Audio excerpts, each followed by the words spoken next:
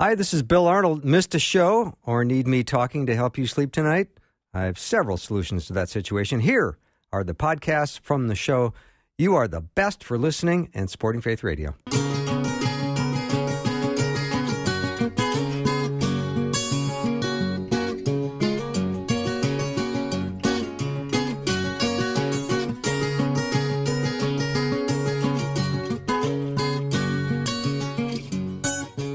And a warm welcome to the afternoon show. I'm Bill Arnold. Thank you for joining me today. I think it's going to be a wonderful day, although this morning in the Twin Cities, I did see some of the white falling stuff, which is like, oh, you're kidding me. It's still fall. I always say, come on, give me fall at least through Thanksgiving. That's one of the things I hope for anyway, here in the great upper north area where it gets so cold for so many months, but I'm not complaining. We've got it remarkably good, and God is always good. I'm at Psalm 19, verse 14. It says, "May these words of my mouth and this meditation of my heart be pleasing in your sight, Lord, my rock and my redeemer."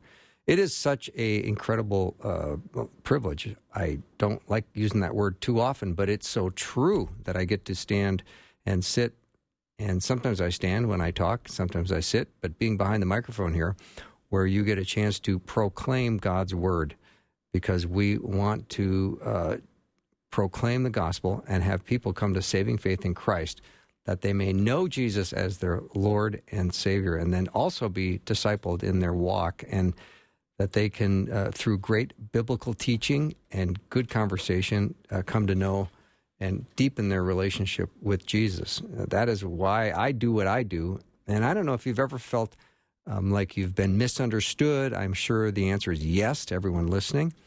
When you were misunderstood, when you said something and what people heard was different, and that caused problems, that's one of the things I often pray about in the radio business, because I pray that what I say and what you hear is pretty much the same thing, because it's oftentimes I'll get emails from listeners, and they're beautiful emails, oftentimes incredibly beautifully written, and will ask me, did I really mean that? And so there's always that margin of what I say and what you hear, and I always want to be biblically sound. I pray that I can always, the words of my mouth and the meditation of my heart is pleasing in your sight.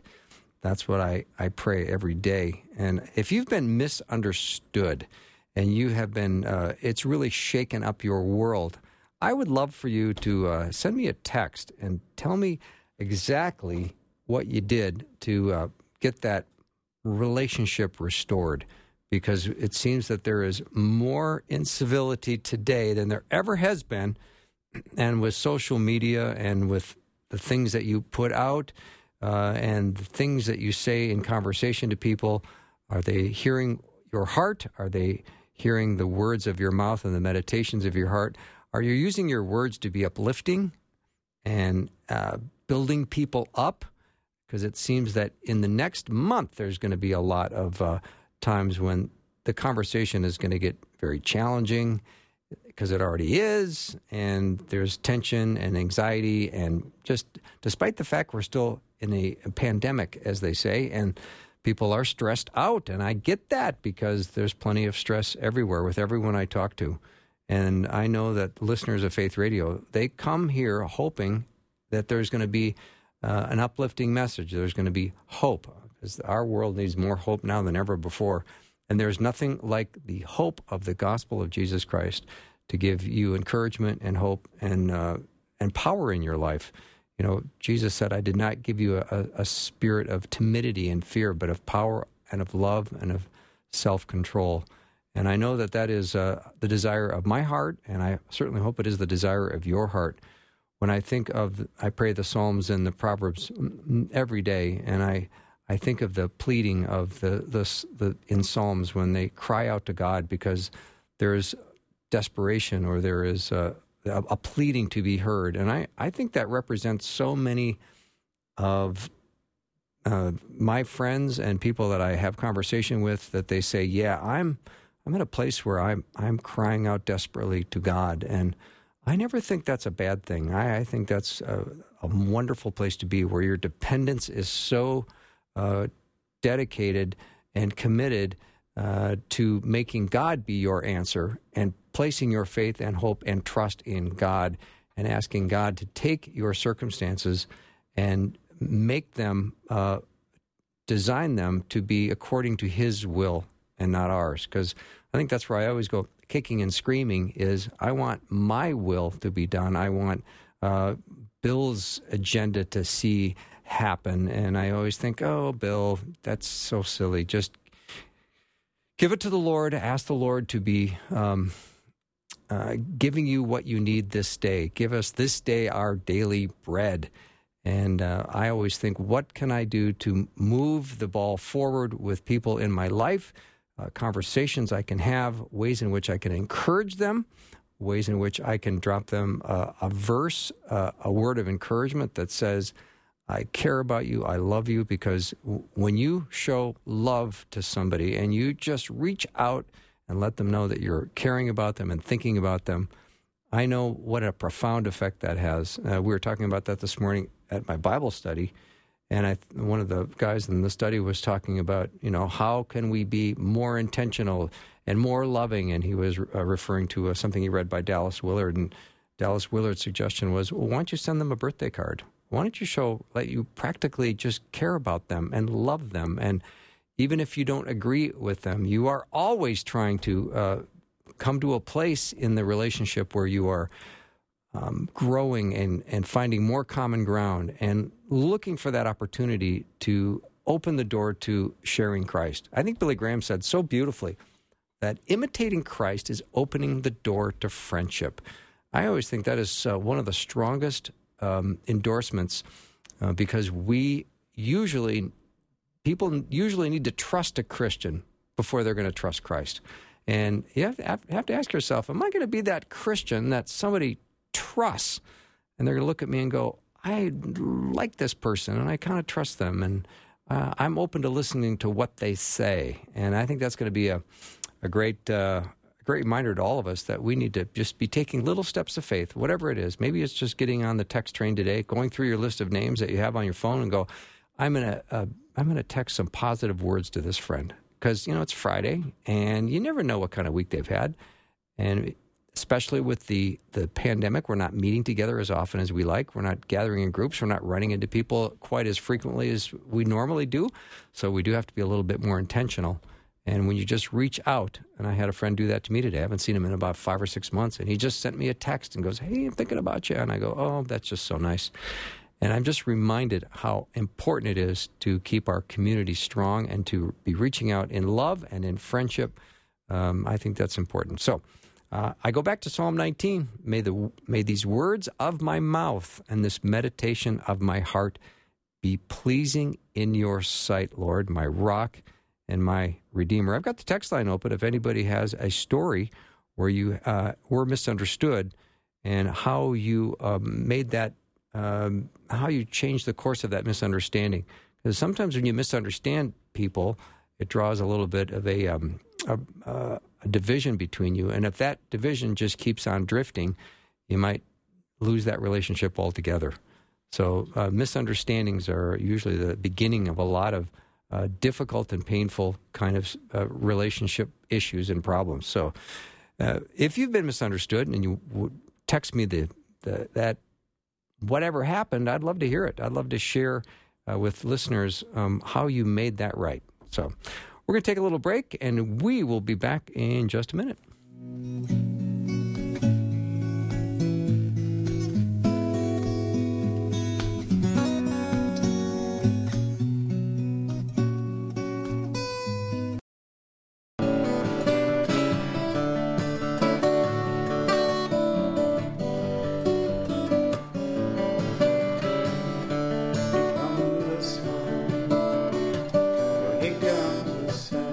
Welcome back to the show. So glad you're with me today. Got a great show coming up. We're going to have Agent Justin Jeppesen, one of the guys from the Power Panel, who has never had a solo opportunity to be on the show before.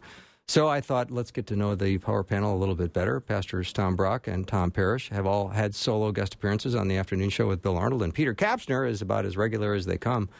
And we are just completing our salvation series that we've been doing every Wednesday for about 9 or 10 weeks. If you've missed any of that, I have to say, those are some fantastic episodes. And our last episode was with Dr. Eric Taunus, and he is from Biola University, and he weighed in on some salvation issues, which you must go hear, because it was really, really good. Peter and I are going to launch into next series is on prayer, because if you're like me, and I know I am, I always want to learn more about prayer, because I always feel one of the thoughts I have in my head is I have to reboot my prayer life. There's never a time when I don't have to go deeper into my prayer life. There's never a time when I want more intimacy with God, and that comes through prayer and through studying Scripture, and I want to learn more about prayer, and I have a feeling that's going to be very well received. When I started the Salvation series, I thought, there's a lot of people that listen to Faith Radio that are already saved, and they love to be encouraged. They love the gospel. They love hearing it declared, but they also are probably born again already, and I'm so thrilled for that. And I also just know that everybody out there probably could use some more encouragement when it comes to prayer, because it is the way we have fellowship with God. And it seems that there's so many different dimensions to prayer. And as I'm trying to come up with a list of all the things I want to talk about, we are going to learn a lot from Scripture. It's going to teach us a lot. And we're going to, I think, go back to a lot of the same guests we used in our Salvation series because they were so amazing. I think we're going to start off with Dr. Randy Newman as early as next week. So we're really looking forward to that. So I'm excited that we are forging ahead with prayer. And I'm always open to ideas. If you think of another subject you would like us to dig into, please let us know, because I'm very open to doing and digging into any topic in Scripture. I love it, and I hope you do too. So thank you so much for that. Pastor Justin Jeppesen is going to be joining the program in just a little bit. But yesterday we chatted during the Power Panel. We talked a little bit about baptism, and that kind of opened up a whole array of emotions for a lot of people. And I always hope that we're understood correctly, that we always go to God's Word, that we always study what the Bible teaches. And I know there's been division on that subject for thousands of years, and I don't want to say that there is a definitive right way. I believe growing up that I was raised Catholic. I was baptized as an infant. That did not guarantee me anything. To me, it was a dedication of sorts that my parents were saying, we're dedicating this child to God in the presence of a church. And then when you come to saving faith in Christ, as you can do that adult baptism, that seems to be the way I understood it. And I have a feeling most of the listeners that listen to Faith Radio probably would agree with that. And if you still want to chime in on that, I'd love to hear from you, 877-933-2484. But I'd also love to hear if you have suffered some misunderstanding, because every time I talk to somebody, they're usually navigating their way through some difficult issue with some person in their life. And I get a lot of people that say, what do you think about this situation? And they'll maybe vent a little bit of it privately and confidentially. And I always think, well, it always sounds like there's a little misunderstanding that's going on. It's sometimes hard to be completely open and honest. I think it was yesterday on the program, Rusty George was talking about that extra 10%, that people can be about 90% honest, but then he would often say in meetings and staff meetings, so tell me the other 10%. And I thought that was an interesting way to go about it, because we always want to not hurt people's feelings, and we don't want to do anything that's going to offend people. But so sometimes we, in an act to try to be so careful and cautious, we're not entirely truthful. So I thought that was a very interesting point that Rusty made. And we were talking yesterday about Rusty's book, After Amen, Then What? And that was a fascinating discussion. If you missed any of that, you probably want to go check that out. Again, it dovetails into this whole discussion on prayer that we're going to be having, hopefully starting next week with Dr. Peter Kapsner. We're going to talk about prayer, and there is so many prayers that I have prayed, and I've waited and waited, and you wonder, how is God going to answer this prayer, if at all? You wonder, is it going to be overnight? Is it going to be in a week, in a month, in 20 years? There's certainly prayers that I have been praying for decades, and I know you have too. And you have been praying for a prodigal child or grandchild. You have been asking God to intervene in the life of a person that might be struggling with an addiction.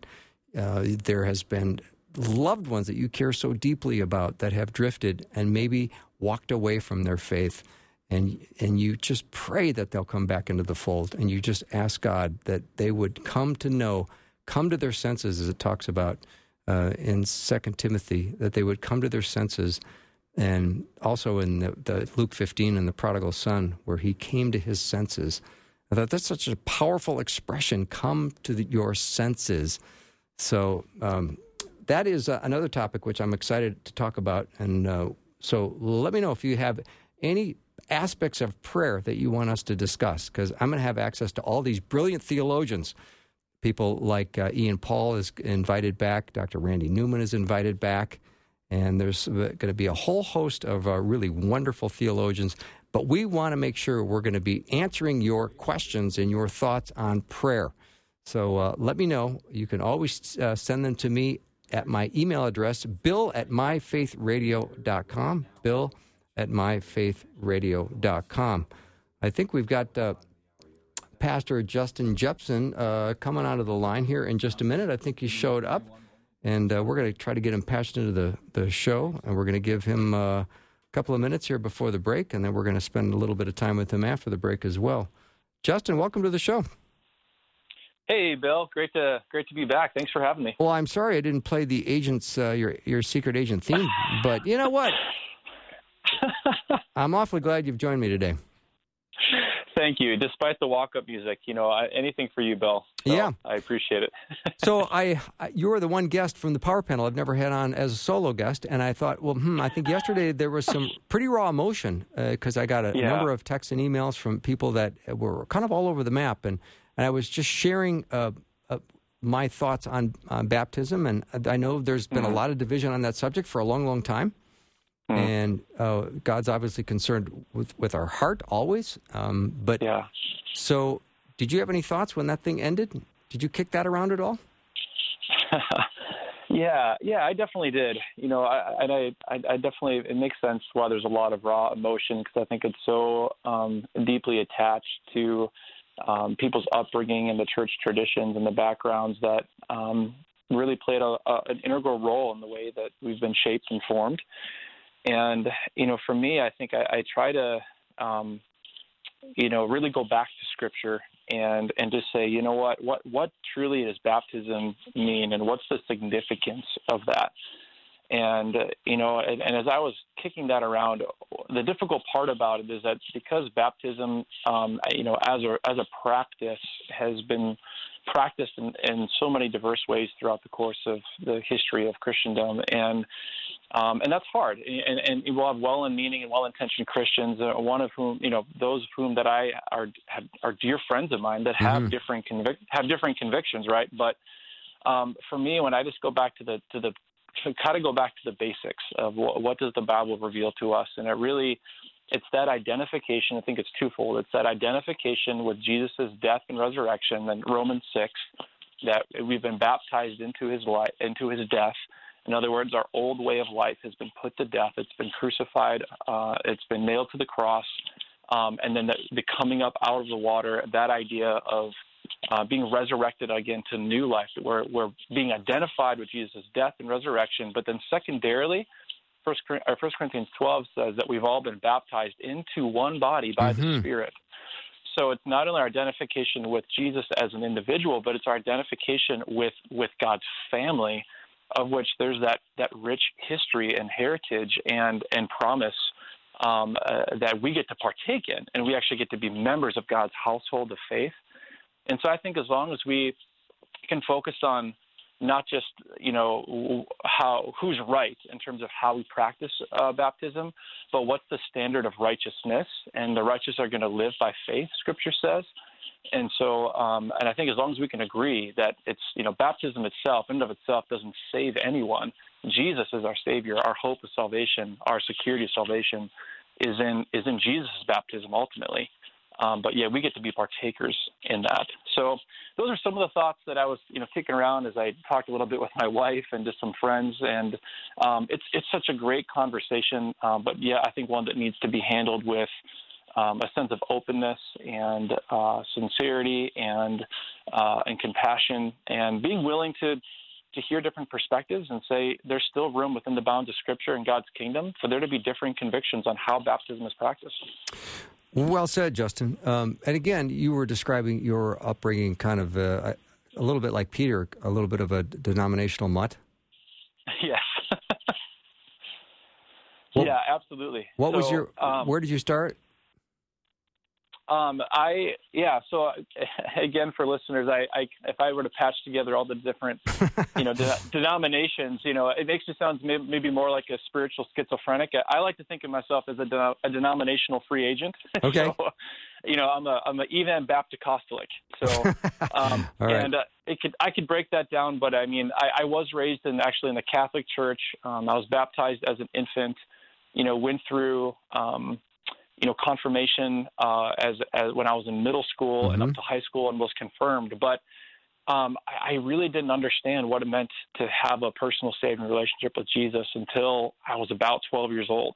And that began a journey for me of understanding. And I really was starting to take my faith more seriously within the context of the Catholic Church. But then I started going to a youth group of a kind of a non-denominational evangelical church. And that's when I really started getting into God's Word and being mentored and knowing how to do that. And that led me kind of transitioning out of the Catholic Church into this church, and then ended up going to more of an interdenominational school, Northwestern actually, and as my undergrad, where I was kind of parts of lots of different local church bodies as I was a college student. But it actually wasn't until, interesting enough, I was actually on staff at a Baptist church as a youth pastor, and I was baptized cool. by one of the pastors, the believer's baptism or cradle baptism, whatever phrase you want to put on it. And that was a really meaningful experience for me, and one that I think, and again, I wasn't saved at that point. It was merely confirming as an outward symbol of an inward spiritual truth, something that I believe God had done through the power of the Holy Spirit almost a decade prior. So.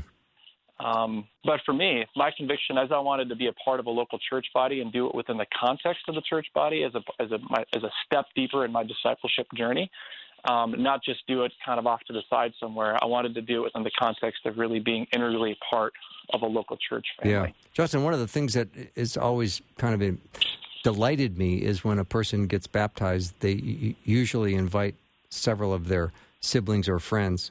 Hey, you should come check this out. I'm getting baptized. And then they share their profound story of faith. So they're allowing their friends and loved ones to hear something pretty meaningful come out of their mouth. And it can be a pretty emotional and powerful experience. Yeah, indeed. Yeah. And actually that was, for me, I remember having kind of what I thought was going to be a hard conversation with my parents at the time, as they raised me Catholic, and saying, hey, I'm actually going to be baptized. And they were still going to a Catholic church at that time, and they showed up and were very supportive. I think we probably got to take a break. Stop me if I need to. No, we actually do, but I'd love to hear more of this on the other side. Justin Jeppesen is my guest. We're going to be taking a little break. We'll be right back.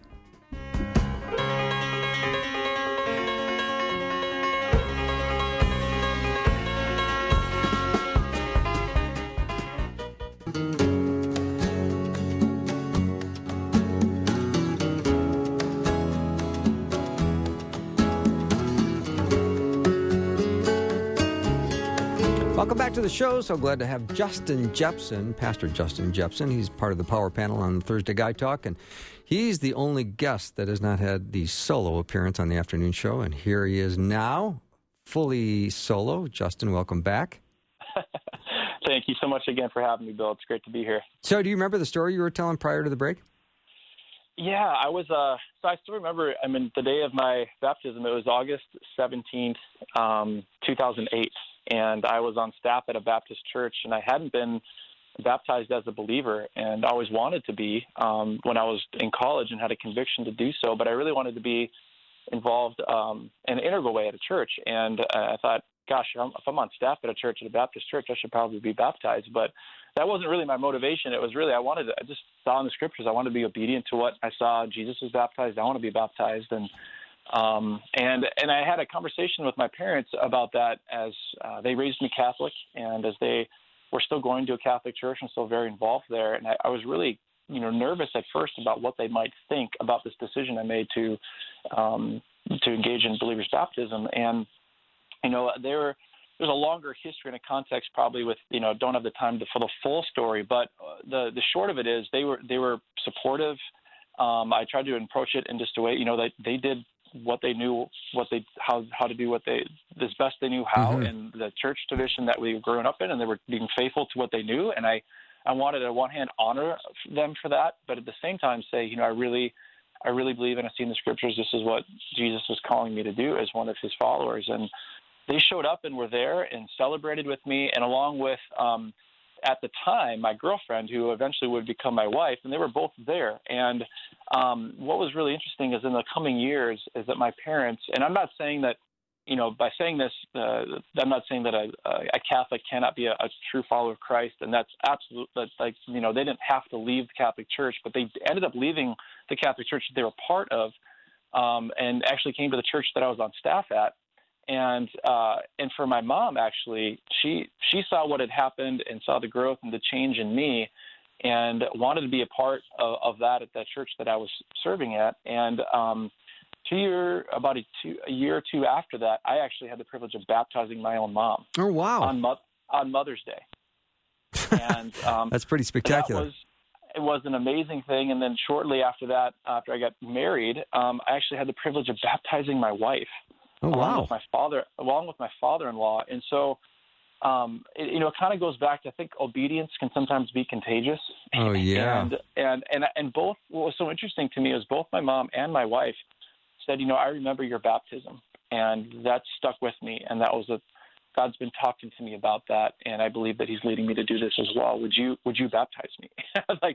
I just can't tell you. I mean, the honor to get to do something like that, to get to participate in God's work in the life of loved ones, and your family. My own mom and my wife was, it was just outstanding. I mean, I'm kind of blown away by it, even as I tell the story all over again.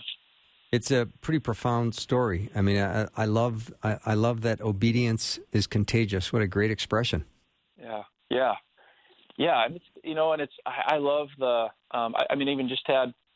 I haven't been a youth pastor now. It was 2013 when I transitioned out of that role, so 7 years ago. And I just a couple months ago, I had a student who is now, I don't know what he's at, 25, 26, contacted me out of the blue and said that he hasn't been baptized, and he has kind of walked away from the church, walked away from the Lord, and has come back and wants to be baptized, and asked if I would be there and do that. And so it's just incredible, and I think it's, and again, the meaning of it, regardless of one's convictions and how it's practiced, I think the purpose of it is really clear in Scripture, which is, again, I think it's that sign of the new covenant that Jesus established with the shedding of his blood, that identifies with with himself, his death on the cross, died to our sin, resurrected to new life, eternal life, that is a kind of quality of life that doesn't just begin when we die, but it begins the moment that we trust him as our Savior,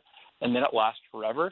And then it identifies us with our connection to the body of Christ, which is not just a lifelong, but it's an eternal reality. And so baptism has such a rich, vivid imagery in Scripture in terms of the way that it symbolizes our union with Christ and our union with his family. Yeah, beautiful moment. So, Justin, what is it like for you when you feel like you're misunderstood and you're now in a relational issue that needs navigating your way through? How do you go about when you feel like you've been misunderstood? Well, I wish I could say I haven't had lots of practice in that, but I definitely have, and I think that's something that happens very often. And I think unfortunately the times that I've realized that I've been misunderstood, sometimes I hear third hand, or somebody who misunderstood me will tell somebody else, and that it'll somehow circle back to me. And I usually notice it in, that person's demeanor or disposition towards me seems to be a little bit off, but I'm not really sure why. And for me, I think sometimes it's hard, or sometimes even as awkward as it is, about really being a peacemaker and really lovingly stepping into an uncomfortable situation and having a conversation with that person, and saying, I feel like maybe there has been a misunderstanding of their, and even just asking the question, has there been something that I said or something that I did that has maybe put you off or maybe caused the concern, in you towards me, and giving that person an opportunity to speak for themselves for what I've maybe heard off to the side. But then also, sometimes it comes in the form of an email, of something that I said when I was maybe speaking in chapel at Northwestern, Mm-hmm. or a conversation that I had, or, whatever else. I think there's, in any conflict there, in which obviously if there's a misunderstanding, there's usually conflict around. But I think I've learned through a lot of trial and error, that really conflict is an opportunity for greater intimacy and greater closeness with somebody. And so I want to be able to say, what did you hear me say? And here's what I meant to say. I probably could have said it better. And I think engaging in a conversation with somebody when I've been misunderstood, I really want to seek first to understand what the other person heard and what they said, rather than making myself understood. So I really want to listen more than I'm trying to speak. Essentially, I want to be slow to speak, and quick to hear and quick to listen, so that I can really understand where the other person's coming from. And I've found when that's done and that happens, and that there's a willingness from the other person who has had the misunderstanding, not only there's a peace there and a reconciliation there, but I learn and I grow from that. And so there's usually, I think there's often a gap between what I intended to communicate and what's actually received. And so, I've actually tried to elicit that feedback, more proactively. So, sometimes if I'm preparing to say something, I'll bounce it off somebody who kind of represents the audience that I would be sharing with.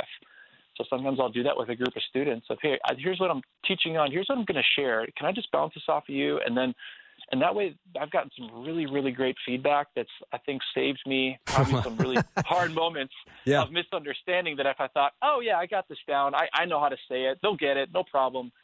So I think it's been a way the Lord's humbled me, for sure. No, Justin, I really appreciate you saying that. That's kind of giving me a little bit of encouragement today, because there are those opportunities, there are those times when you say something and you think, did I say that as well as I could have said that? And then you realize that people who are listening in their car and they're driving and they're listening literally to every word you say, which is great.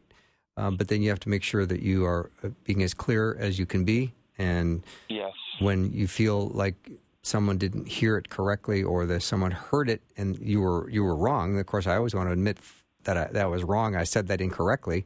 I want to quickly admit to my mistakes if I make them, and I certainly do make them. Anytime you're let loose in front of a microphone for a couple of hours a day, and people can sit and listen to every word you say, you're gonna mess up. Oh, absolutely. And I think what makes it even more difficult, through the medium of radio is, people can't see body language. It's not just what you say, but how you say it. So much of that communication through the nonverbals is lost. And so, and it's even more difficult now when you're in front of an audience or group of people and you can only see the top half of their faces. It makes it a lot more difficult sometimes to read if someone's tracking with you. But absolutely, for radio, and of course, everything's recorded now, so it's there for everyone to see and then to pick apart. But and I think too, if you're gonna be a listener of somebody, and I think I'm just mindful of this, and for some reason I'm just prompted to mention this. I'm just thinking of this month is Pastoral Appreciation Month. I'm hard pressed to maybe think of any other maybe position of leadership that gets more criticism than pastors. And I've learned that it's really hard to be a criticizer and an intercessor at the same time.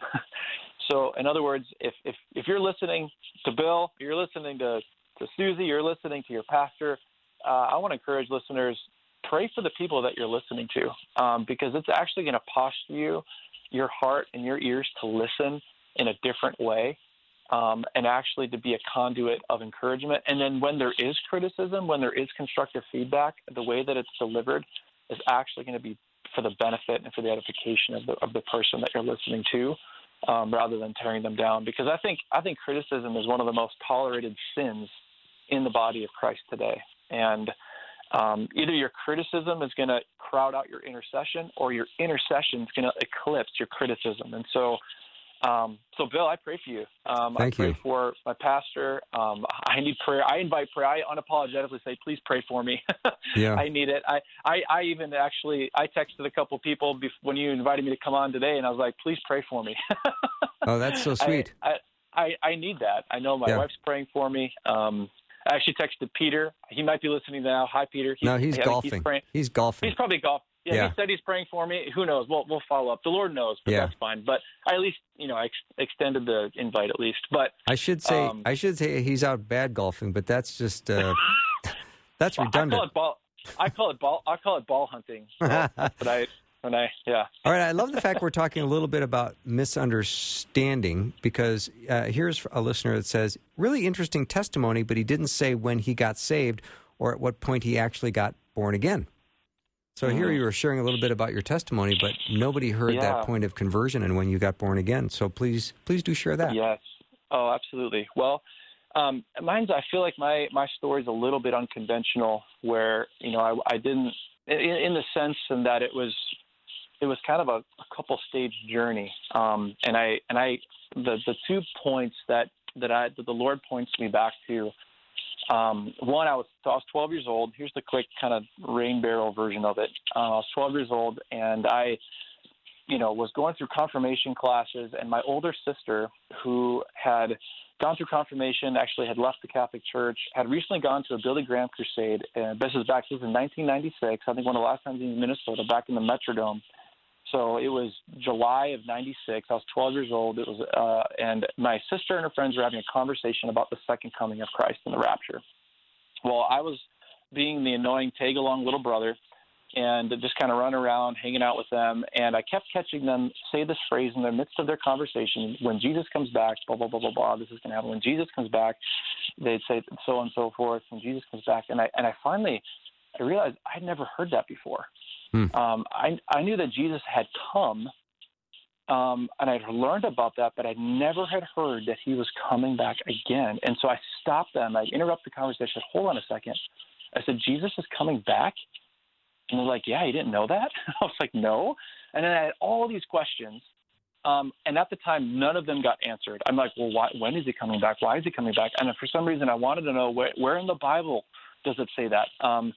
They're saying he's going to come back. There's going to be the voice of an archangel and trumpets and power, coming on the clouds with power and great glory. And I'm like, that sounds cool, but kind of scary at the same time. I was really curious. So I didn't know anything. I didn't know 4 spiritual laws. I didn't know what repentance was. I probably didn't have an understanding of sin. Here's what I knew. I knew that if I didn't know something as important as Jesus coming back to earth, I must not really know who he is. So as a 12-year-old boy, I sat on the edge of my bed that July summer evening, and I said a 6-word prayer that Jesus heard and answered, and it changed my life. I simply said, Jesus, I want to know you. And that was it. That's all I said. Nothing, no fireworks, no big moment, no big emotional experience. I went to bed, but that was the turning point for me. And something changed in me, and it was, for me, I likened it to when Jesus said to his disciples, come and follow me. Mm-hmm. I don't think they really understood what they were getting themselves into. But there was something so compelling about that moment that they decided to say yes to Jesus. And I had a moment where I said yes to Jesus, even though I knew so little, but I knew that I didn't know him, and I knew that I wanted to know him. And I can only explain that desire as a work of the Holy Spirit, that there's a difference between the redemption that was accomplished on the cross 2,000 years ago and that redemption being applied to a life of an individual, and the Holy Spirit began to apply what Jesus did on the cross and further brought the knowledge very soon afterwards from conversations that the Lord brought into people in my life about, repentance and forgiveness. And again, baptism wasn't really a part of that at the time until several years later.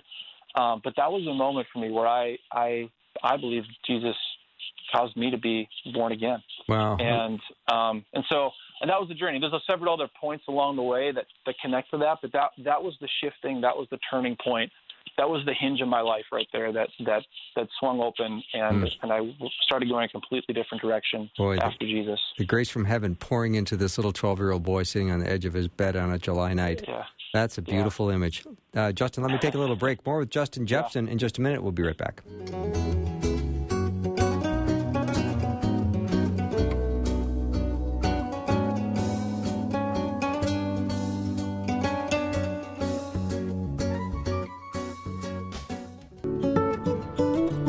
I am glad I'm getting to know Pastor Justin Jeppesen a little bit better, and I have a feeling you are as well. He's part of the Power Panel on Guy Talk, and he's one of those super respectful people that listens first before he speaks, so he's not always the loudest voice in the panel. But I so appreciate, Justin, your heart for God's Word and your desire to let other people know about the glorious graces of God's mercy and forgiveness and love, and you do it so beautifully all the time. You've got such a gift, so thank you for being part of the show every week, because I pay you nothing. Your friendship, Bill, that's enough payment for me. I really, it's an honor. It really is. I really enjoy getting to be a part of what God's doing through Faith Radio. Yeah. Particularly through the avenue of your show. Well, thanks. Now, I just want to do a little bit more cleanup on the discussion yesterday on the baptism. Another listener said, I was wondering if baptism is a one and done type thing, or is it okay to be baptized multiple times? Yeah, I think that's a really great question. And I think it, on one hand, I don't think we see a precedent in Scripture that it's supposed to be an ongoing thing. I think the way that I understand it, when Paul talks about in 1 Corinthians 12 that we've all been baptized into one body by the Spirit. Yes. So I would say that's salvation. That's the only time, by the way, baptism and the Spirit are together, in terms of being baptized. A Spirit baptism is that we're baptized into the body of Christ. What I was talking about earlier, that the Holy Spirit is applying what Jesus accomplished on the cross through the avenue of our faith by God's grace in our lives.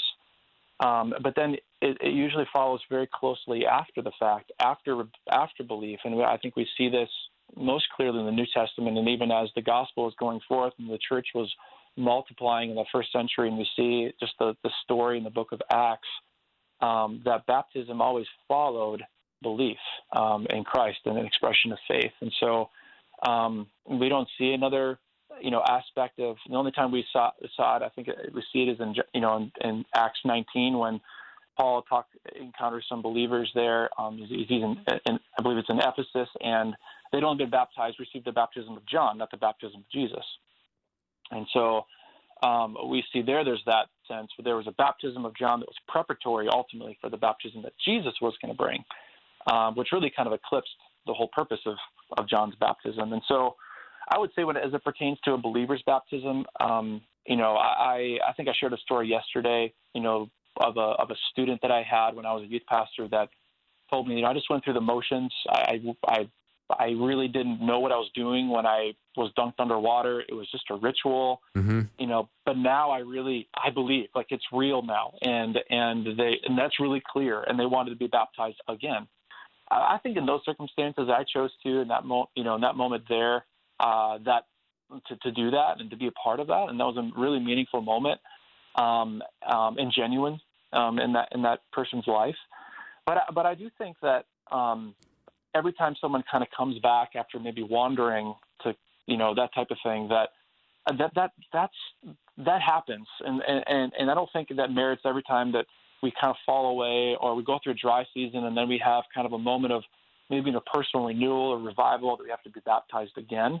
I liken it whenever I get the privilege of being a part of baptizing somebody, I make a point to say, this is a day as a stake in the ground for you in the moment of your life, that when you do fail, when you do wander, you go back and you remember this public declaration of faith that you made in the presence of God, in the presence of your family in Christ, and allow that to be something to renew your mind. And so I think it's essentially supposed to be a one-time thing, but I don't think we can take necessarily a dogmatic stance on it, that if it happens, I don't think, someone's being disobedient and God looks upon that with disfavor or anything like that. All right, Justin, I got time for probably one more little question here. So if you are born again and baptized and you are a new creation in Christ, let's look at 1 John 3:9. No one who is born of God will continue to sin because God's seed remains in them. They cannot go on sinning because they have been born of God. Do you see this as a positional standing? Because as a saved and redeemed person, we still do sin. Yes, absolutely. Yeah, I do think there is a difference between our positional standing with Christ and the practical outworking of that. That's what the Bible calls sanctification. So in other words, that we are born again, but I like to phrase it this way: when we're born again, we need to grow again. and that's a process, and a process that will involve us sinning and needing to repent. John's very clear about that. If anyone says that you're without sin, you're a liar and you're not walking in the truth. But, he says, but if we confess our sins, he's faithful and just to forgive us our sins and to cleanse us from all unrighteousness. He also says in 1 John that if anyone who makes a practice of sinning is not of God, not been born of God. But then he goes on to make that distinction that if you make a practice of righteousness, then you know that you've been born of God. So in other words, being born again doesn't mean that you don't sin, but it means that you actually have the power to not sin. So if that makes sense. So in other words, it doesn't mean, there's a possibility for us to not sin. But I think we still will sin as believers, and we see that. Let's take a look in the mirror. Yeah. If you're dead in your sin because you've not come to saving faith in Christ, sin is not a choice you have. You do it because that's who you are. You do it because that's your nature. You can make good moral choices, but your nature is that of sin. And once you come to saving faith in Christ, you then have a choice. And so I think there's the positional standing is you have been broken of that bondage from slavery to sin, and now you have a slavery to righteousness. So Jesus says, if you love me, you'll obey me. We can pretty much sit and think, well, what are the choices I could make that would be a step of obedience toward Christ, and what decisions would I make that would be a step of disobedience? I think we can figure that out pretty quick in our head. Yeah, I think so too, and I think it pertains to, when the Bible talks about us being saved, that there's different kind of dimensions of the past, present, future aspect of that. And I think that we'd have talked about this a little bit on the show before, but when we're saved, we have been saved from the penalty of sin. In other words, we're justified, we're counted righteous, and then we engage then into a process of sanctification, meaning that we've been saved from the penalty of sin, justified, but then we're being saved from the power of sin. So we now have power over sin because we have a Savior. But one day we will be glorified when we come back and we will receive a resurrected body, and Jesus makes all things new. We'll be saved from the very presence of sin. And so there won't even be the possibility for us to be tempted in the new heavens, in the new earth. So there's a lot more that can be said there, but I think that's what 1 John's getting at is talking about the new life. Now that we struggle in sin, we actually have a conviction over sin. If the Holy Spirit is convicting us, we repent of our sin, whereas before we were completely ignorant, and that was just a life that we only knew how to live. But now we have a new way of life, and that takes a whole lifetime in terms of growing. We never reach a finish line in that process of growing in Christ's likeness. Yeah, Justin, I appreciate your wisdom and your counsel and your friendship. Thank you so much for joining me today. I know listeners have loved getting a little bit of extra time with you. Thank you for being part of Guide Talk every week, and it's really been nice to hear your heart today. Thank you. Thanks for the opportunity, Bill. It's been an honor, and really appreciative of you and all of our listeners. Thanks. Have a great weekend with the fam, and I'll see you next week. Sounds great. Thank you, Bill. You too. You bet. Pastor Justin Jeppesen has been my guest. That wraps up Hour 1. We got a lot heading in Hour 2. We're going to be joined by one of my favorite Hebrew scholars, Dr. Rebecca Ree, and then also Dr. Bruce Ashford is going to be talking to us about the election and voting. It's going to be interesting. We'll be right back. Thanks for listening. Programming like this is made available through your support. Information available at myfaithradio.com.